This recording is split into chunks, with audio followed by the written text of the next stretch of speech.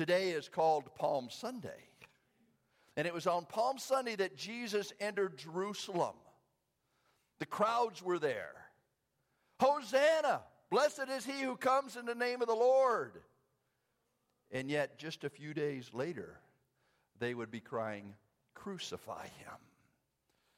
And today we will look at him as being not only the king, whom they received readily, but as the Lamb of God who came to take away the sin of the world. In Jesus' life, this week began with celebration.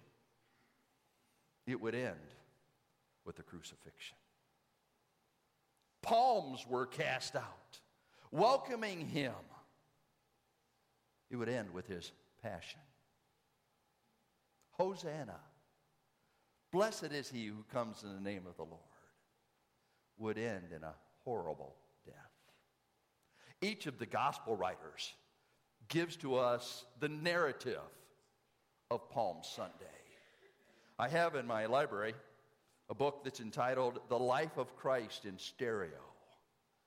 And what this writer has done is he has taken all of the gospel writers and he has blended them together so that we can get a full understanding of what took place in the life of Christ.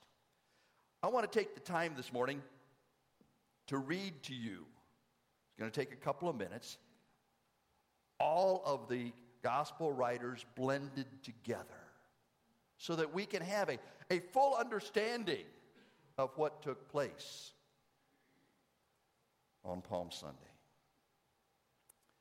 And it came to pass the next day, when they drew near to Jerusalem and came to Bethphage, at the mountain called Olivet, then Jesus sent two of his disciples, saying to them, go into the village that is opposite you, and immediately on entering it, you will find a donkey tied up and a colt tied with her, on which no one ever yet sat. Untie them and bring them to me. And if anyone says anything to you, if anyone asks you, why are you doing this? You shall say to him, because the Lord has need of them, and he will send them here at once. So those who were sent went on their way, and did as Jesus had commanded them, and found a young donkey, just as he told them, tied outside the door in the street, and they untied it. And the owners of it were standing there and said to them, what are you doing untying the colt? And they told them what Jesus had commanded. The Lord has need of it. And they let them go. So they brought the donkey and the colt to Jesus. And throwing their garments on them, they sat Jesus on the colt. Now as he proceeded, they began to spread their garments on the road. And as he was already drawing near, at the descent of the Mount of Olives, the whole multitude of the disciples began to rejoice and praise God with a loud voice for all the mighty works which they had seen, saying, blessed is the King who is coming in the name of the Lord. Peace in heaven and glory in the highest. And a great throng who had come to the feast, when they heard that Jesus was coming into Jerusalem, cut branches from the palm trees and went out to meet him and strewed them in the road. And the crowds who went before him and those who followed kept crying out, Hosanna! Hosanna to the Son of David! Blessed is he who is coming in the name of the Lord, the King of Israel! Blessed is the kingdom of our father David. Hosanna in the highest. Now all this was done that it might be fulfilled, what was spoken by the prophet, saying, tell the daughter of Zion, fear not. Behold, your king is coming to you, meek and mounted on a donkey, even a colt, the foal of a donkey. These things his disciples understood not at first. But when Jesus was glorified, they remembered that these things were written of him, that they had done these things to him. And some of the Pharisees from the multitude said to him, Teacher, rebuke your disciples. But he answered and said to them, I tell you, if these should be silent, the stones would cry out. And upon entering Jerusalem, the entire city was aroused, saying, "Who is this?" And the crowd said, "This is Jesus, the prophet from Nazareth of Galilee." The Pharisees said therefore to one another, "You see that you are gaining nothing. Lo, the world has gone after him." And Jesus entered into the temple, and when he had looked around on everything, as the hour was already late, he went to Bethany with the 12. That is how the week began. A great proclamation of the King, received by not only his disciples, but all who were in Jerusalem, recognizing the wonder of the Son of David, who came in the name of the Lord. The King, eternal, was with them. Now, as you think about the King, there are some things in the text that you need to understand. First of all, there were the crowds. Now, understand that this is how you spell crowds, but it's the only way to get a K with it, okay? That's what you call pastoral license. The text we read this morning talked about the disciples, and they were certainly there. The text we read this morning said the multitudes were there. This was the Passover season, and there were some 2 to 3 million people in Jerusalem at this time. And they were all gathered recognizing that this man was something different. We said that he was riding on a donkey to fulfill Zechariah's prophecy, Zechariah 9:9. And certainly they understood that one day the king would come, and he would not come with great ceremony, but he would come with great humility. And that is exactly how Jesus came. Passover. Remembering what God had done to free his people from Egypt. The Hebrew word for Passover is pishk.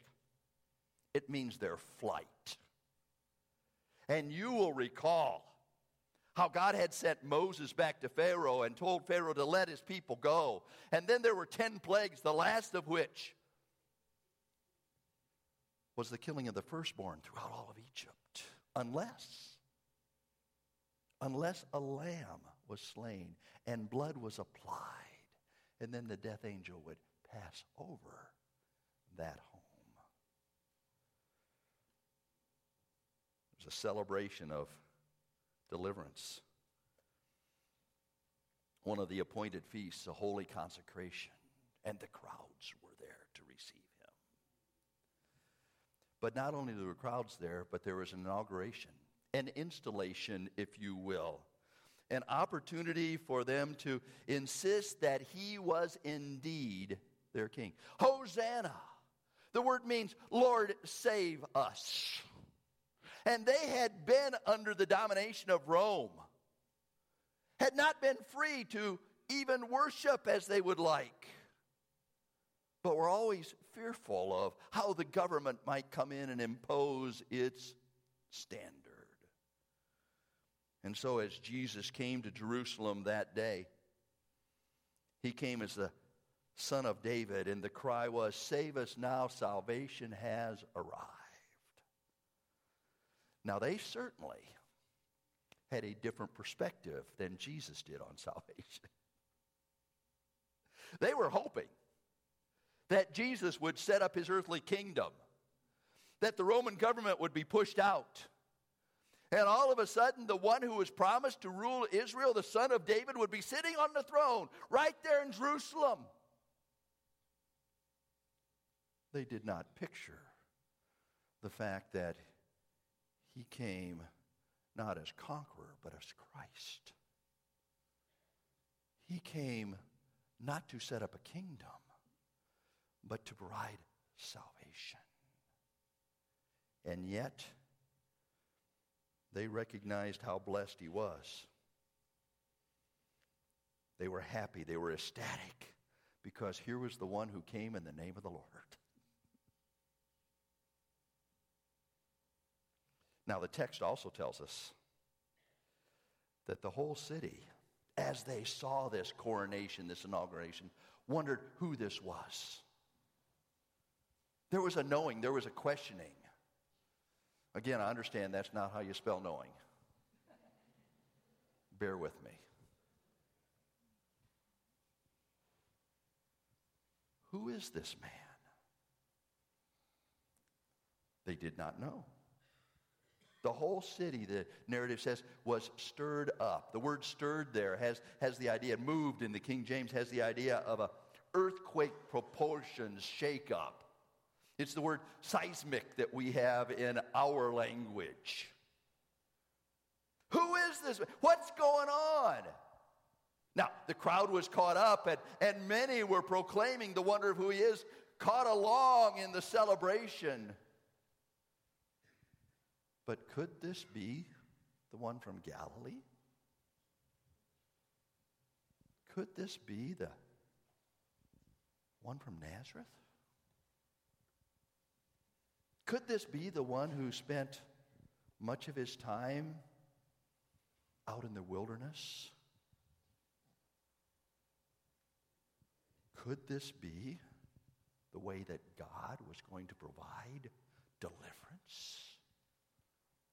Who was this man?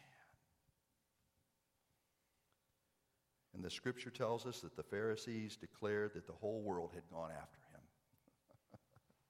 They knew there was something different here. They knew that unless they did something, they were going to be forced to give up their power, to put themselves in a position. John's Gospel, chapter 11, says this: what are we to do? For this man performs many signs.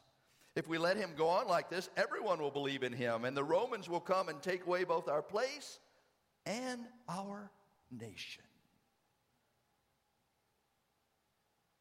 Now that was John 11. Do you know what took place in the first part of John 11? The resurrection of Lazarus. And he had provided proof of who he was. And the Pharisees wanted to get together and kill Lazarus because he was the living reality that this was the Son of God.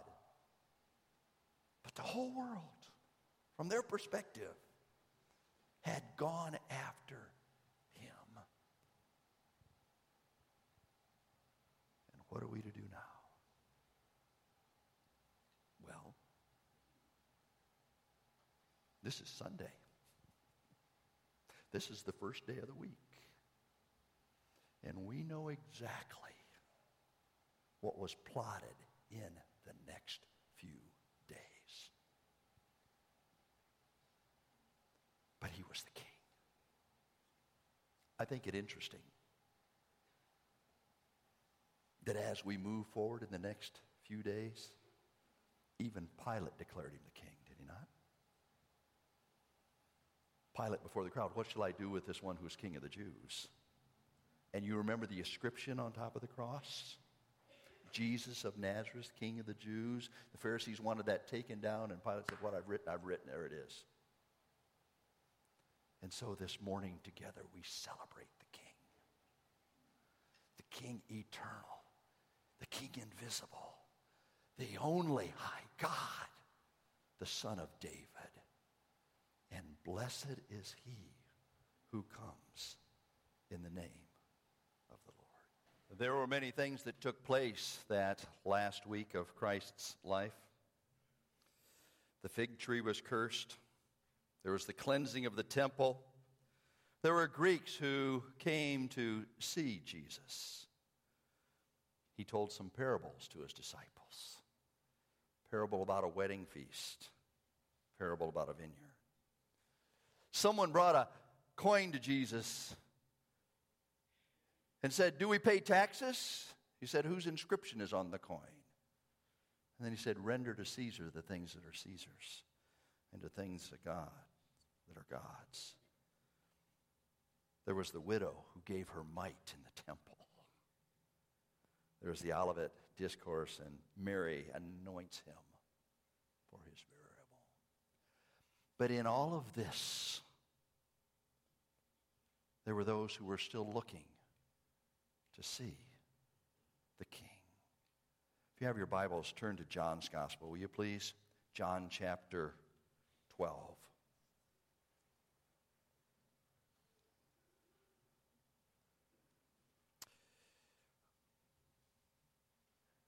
Jesus had already told his disciples twice that he would go to Jerusalem and offer his life as a sacrifice.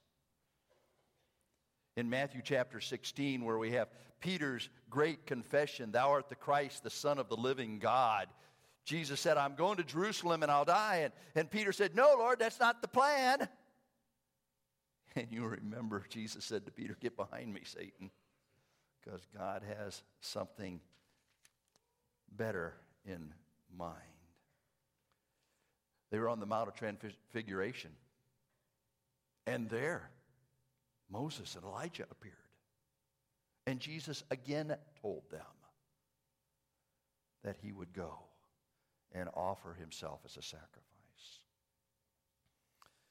John chapter 12, verse 32. "And I, when I am lifted up from the earth, I will draw all men to myself." Verse 37. "Though he had done so many signs before them, they still did not believe him." Verse 42. "Nevertheless, many even of the authorities believed in him, but for fear of the Pharisees, they did not confess it, so that they would not be put out of the synagogue, for they loved the glory that comes from man more than the glory that comes from God. And Jesus cried out," verse 44, "and said, 'Whoever believes in me, believes not in me, but in him who sent me. And whoever sees me, sees him who sent me. I have come into the world as light, so that whoever believes in me may not remain in darkness.'" He was headed for the cross. Now, John chapter 13 gives us the narrative of the Passover. And as I said, that was why Jerusalem was so crowded that day. They were there as a holy convocation to recognize what God had done in their past in delivering them from bondage in Egypt. Not quite understanding what God was going to do in their future and provide salvation for their lives. I again want to turn to the life of Christ in stereo and read for you the blended gospel accounts so that we can have a full picture of what took place as they gathered to celebrate the Passover, reminding you that the Passover was all about the lamb that was slain, whose blood was placed on the top post and side posts of their homes. The lamb who gave his life so that the firstborn might live. The life of Christ in stereo. Then came the first day of unleavened bread, when the Passover lamb must be killed. And the disciples came to Jesus saying, "Where do you wish us to go and prepare for you to eat the Passover?" So he sent off Peter and John, saying, "Go and prepare the Passover for us, that we may eat it." And they said to him, "Where will you have us prepare it?" And he said to them, "Go into the city, and behold, there will meet you a man carrying a pitcher of water. Follow him. And wherever he may go in, say to the man of that house, 'The teacher says to you, my time is at hand. Where is the guest room for me to eat the Passover at your house with my disciples?' And he will show you a large upper room, furnished and ready. Then prepare for us And his disciples set out and went into the city as Jesus had instructed them, and found just as he had said to them, and they prepared the Passover. So when it was evening, he came with the 12, and when the hour arrived, he reclined at the table, and the apostles with him. And he said to them, with yearning have I desired to eat this Passover with you before I suffer. For I say to you, I will not any more eat of the Passover till it be fulfilled in the kingdom of God. And receiving a cup, he gave thanks and said, take this, divide it among yourselves.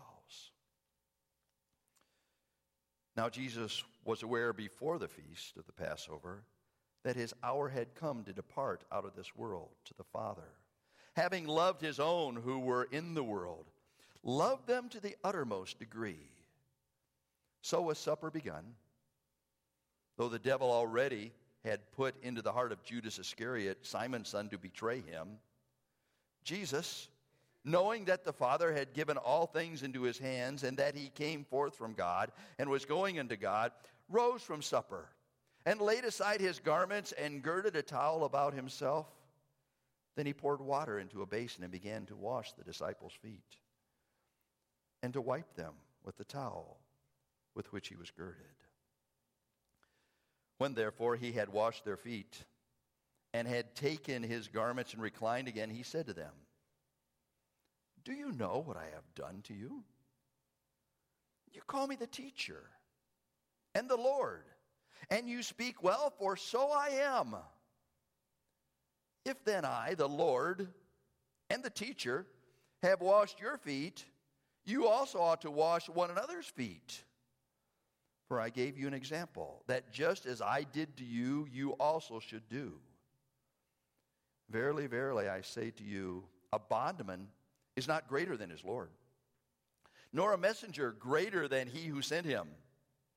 If you know these things, blessed are you if you do them. I do not speak of all of you. I know those whom I chose.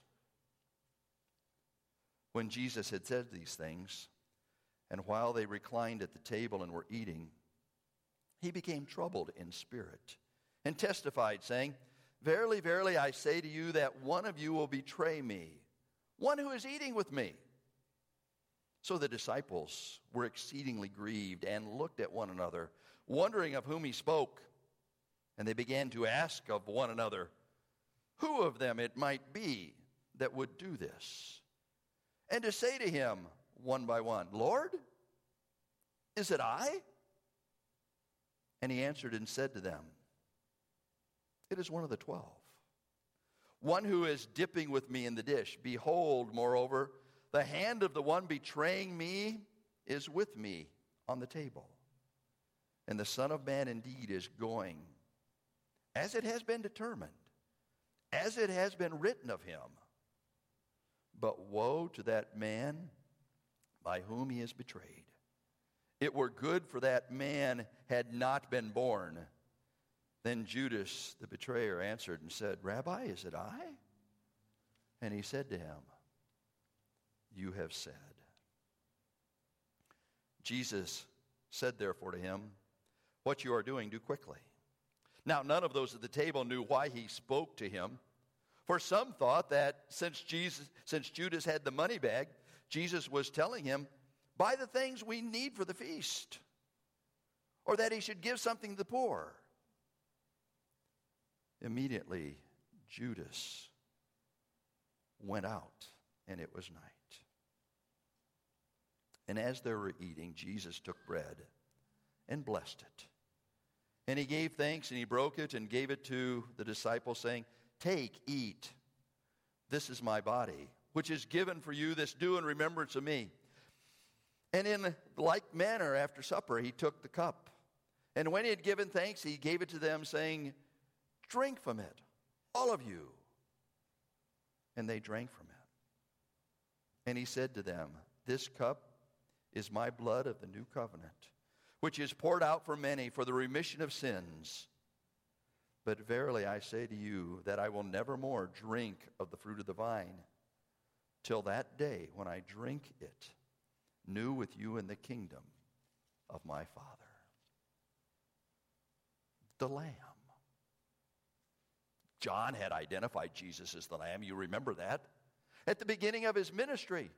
In John's Gospel, chapter 1, verse says, Behold the Lamb of God who came to take away the sin of the world, and now the time was at hand.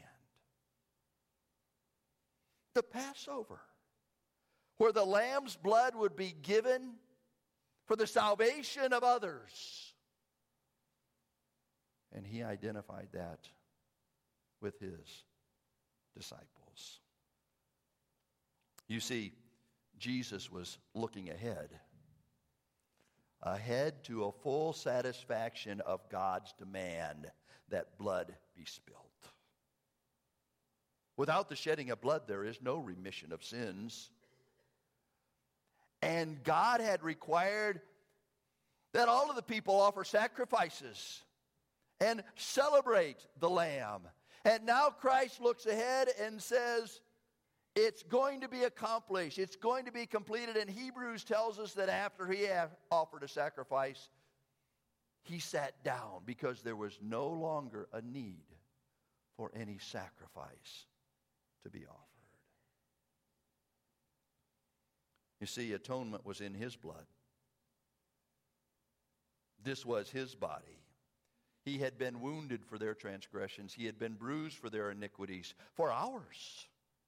The chastisement of their and our peace was upon him, and with his stripes we are healed, said the prophet Isaiah. He said, this is my body, which is given for you. This is my blood, which is spilt for you. In Exodus chapter 12, as the people of Israel were commanded to slay the lamb and apply the blood, the declaration was, when I see the blood, I'll pass over you. We read this morning, 1 Peter 1, 18 and 19. We've not been redeemed with corruptible things, like silver and gold, but with the precious blood of Christ, as a lamb without blemish, without spot. The wonder of the Lamb. He gave to them a memory. Because he said, you celebrate this in remembrance of me. Paul repeats that in 1 Corinthians chapter 11 as he says, this is the communion table. You do this as often as you drink the cup and eat the bread in remembrance of him. For as often as you do that, you make a proclamation of the Lord's death until he comes back to take us home. Today on this Palm Sunday, we are proclaiming the wonder of the Lamb. Today, this day, we recognize in his memory what he has accomplished in our behalf. Today, on this day, we understand that it was for me, for you. He shed his precious blood. A memorial service celebrated to leave an impact, footprints, if you will, on our lives concerning what God has done. Why? So that we can behold the Lamb. So that we can look to the one who was the sacrifice in our behalf. You know, every day of our lives we ought to look to the Lamb. Every day of our lives we ought to behold what God has done. Not only in his love and his grace, but also his mercy. God unconditionally meeting our need. God giving to us what we do not deserve. God not giving to us what we do deserve. And I trust that every day we are able to behold the Lamb of God who came to take away the sin of the world, and we understand how that is practically applied in his mercy in our life. Greeted as the King. And they cried, crucify him. But it was all God's plan that the Lamb, who was indeed the King and will reign someday, shed his precious blood in payment